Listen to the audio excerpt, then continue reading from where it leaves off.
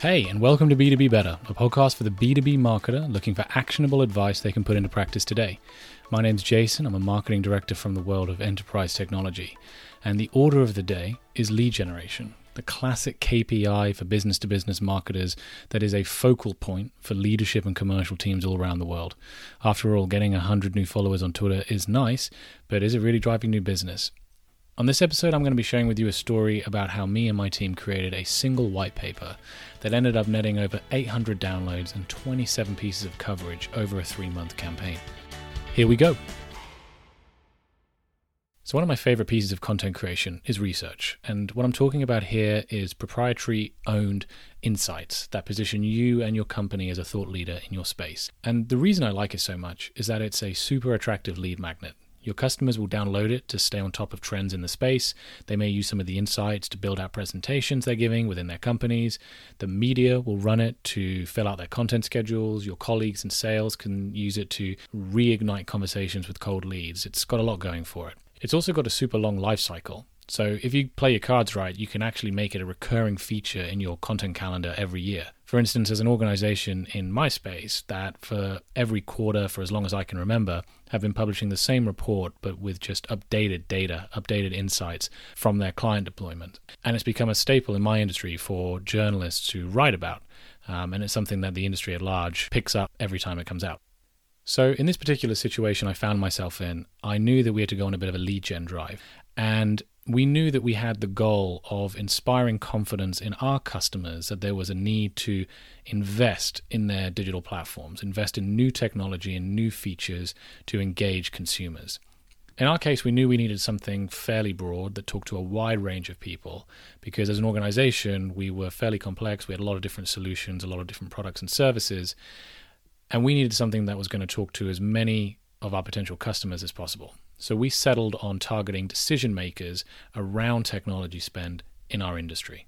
We wanted to give the report as much authenticity as possible. After all, a technology vendor saying that you need to invest in more technology is hardly the most appealing headline. So we settled on 3 sources of data. One was consumer surveys, one was industry executive interviews with our clients and with our partners, and one was an aggregation of performance data across our client projects. So we knew we had the goal of inspiring confidence, we knew who we were targeting, which was decision makers on spend, and we knew where we were getting our data from. We then sat down as a group and we outlined the findings that we wanted to provide in order to hit that goal, which was inspiring confidence. This included things like proving that there was an uplift in engagement when fans had new, exciting features to play with in a digital product. We ended up with around 10 to 15 different insights that we knew that we wanted to build into the report. Once we had this list of questions, we were able to build out 3 sets of questions for the consumer survey, the executive interviews, and the proprietary research that we were conducting across our data sets. For instance, if we wanted to understand exactly how much consumers were willing to spend on technology each month, we could factor that into the consumer survey with simply the question, how much do you spend on X in any given month? So now we had our goal, inspire confidence. We had our target audience, decision makers. We had a map of findings that we wanted to share, and we had 3 sets of questions. It was time to go out and do the research. For the consumer survey, we used SurveyMonkey, and it was super easy to set up. We just put in our target audience, we inputted the questions that we had come up with, we assigned our budget, and we just let the tool do its work. If I remember correctly, we kicked off on Friday, came back on Monday, all the data was already sitting in our inbox. For the exec interviews, we ended up leveraging our sales and our account management teams to reach out on our behalf to clients and partners who wish to contribute.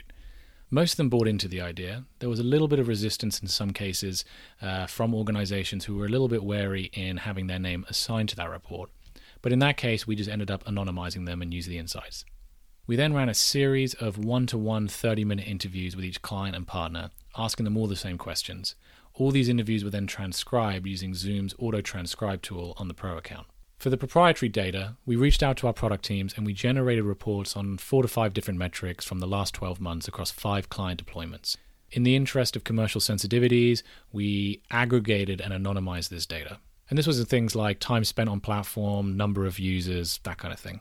Within 2 weeks, we had all the information we needed, and then came the hard part, which was distilling it down into a report. So this part of the research project, which we'll call the research phase, came with a number of key learnings. The first one for me was authenticity. If you're not partnering with an independent research organization, you have to inspire confidence in your credibility with the insights that you're putting to the market. So give yourself as wide a breadth of data to draw from.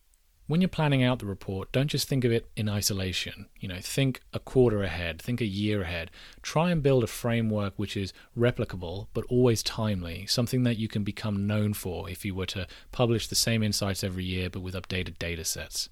And also, when you're running interviews, just be super clear right from the get-go exactly what it is you're creating, where their name is going to be placed, and give them the opportunity to preview the document in advance. This will save you a lot of headaches if you interpret something that someone says in a way that they didn't intend. You give them the opportunity to correct themselves before you take it out to the press and publish it on your website. So once we had all the findings, we then had to go about and write the thing. For us, ease of reading was paramount. We wanted to make sure that it was bite-sized, people could dip in and out of it. We didn't want a 20 to 30 page document that ran as a single narrative where you have to read it from start to finish in order to get as much out of it as you want. We also wanted to repurpose various sections of it for our content calendar, over the next 2, 3, 4 months, and develop multiple pitch angles when we were taking it to the media. So what we ended up doing was we split the report into around 10 different chapters, each one representing a specific finding that we wanted to share. We sat down as a group, we trawled through all the information from the consumer survey, the exec interviews, the analysis of our own data, and we highlighted everything that we thought was relevant. These snippets were then stored in a central document, and once we'd stripped the meat from all the research, we essentially mapped each of these different snippets of insight to the various chapters that we'd outlined. At the end, what this gave us was the skeleton of the report. We had the structure, we had the insights. What we now needed to do was go back and actually add the flavor with our copywriting to pull it all together.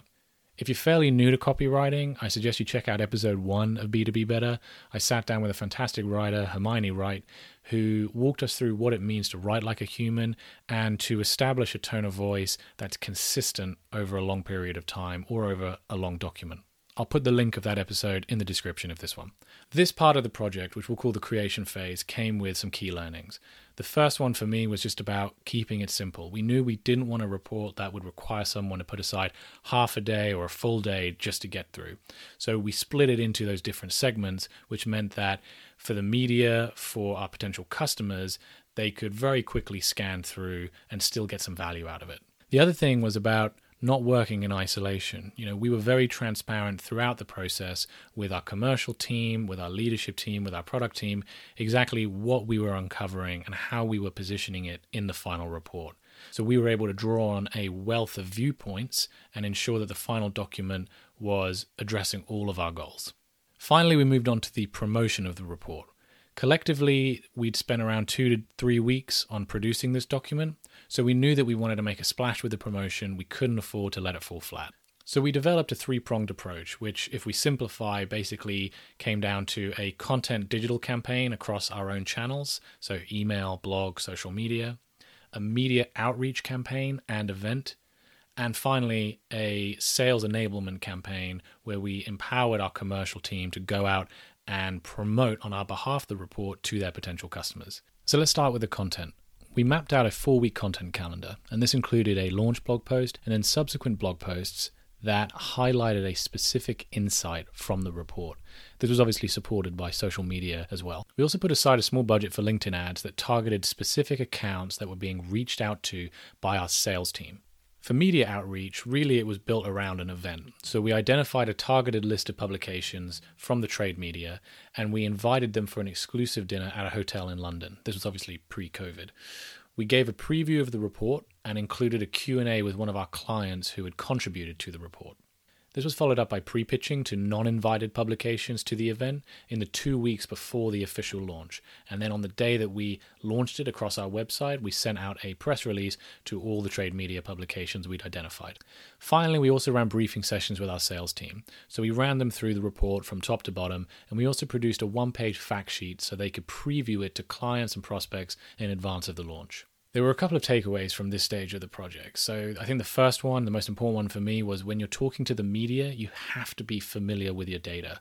So we created a separate fact sheet that outlined all the insights and how we got there through our data. This really helped the PR team during briefings when they were being quizzed by the media on exactly how did you get to that number, be able to answer confidently and establish credibility. Secondly, even a small budget placed against promotion for LinkedIn ads is worth considering, especially if your subject is super sector specific. You can go really granular. You can target people based on their company, based on their job title, based on their seniority, based on the LinkedIn groups they're part of.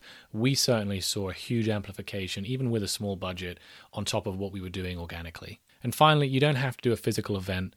Not that you could at the moment anyway, but you don't have to do a physical event to promote your research paper. You can host a virtual preview on Zoom, and actually that has the added benefit that you can record it and you can give it to your sales team and they can send it out to their prospects as you're launching the report. In the end, the piece got around 800 downloads, 27 pieces of coverage in trade media, and is actually still cited today in articles. We've got plans to reproduce it again later this year with updated findings. So it was a really good project. All in all, it took around 2 to 3 weeks of time, but it's continuing to pay dividends to this day. So that's it for episode 2 of B2B Better. I hope you found this useful. If you have, share it with your colleagues. You can leave a rating or you can subscribe. It's all really appreciated. If you've got any questions on the approach that we took, you can reach out to me on Twitter. You can find me at Jason R. Bradwell. We've got episode 3 coming out soon. Really excited for it. Have a great day.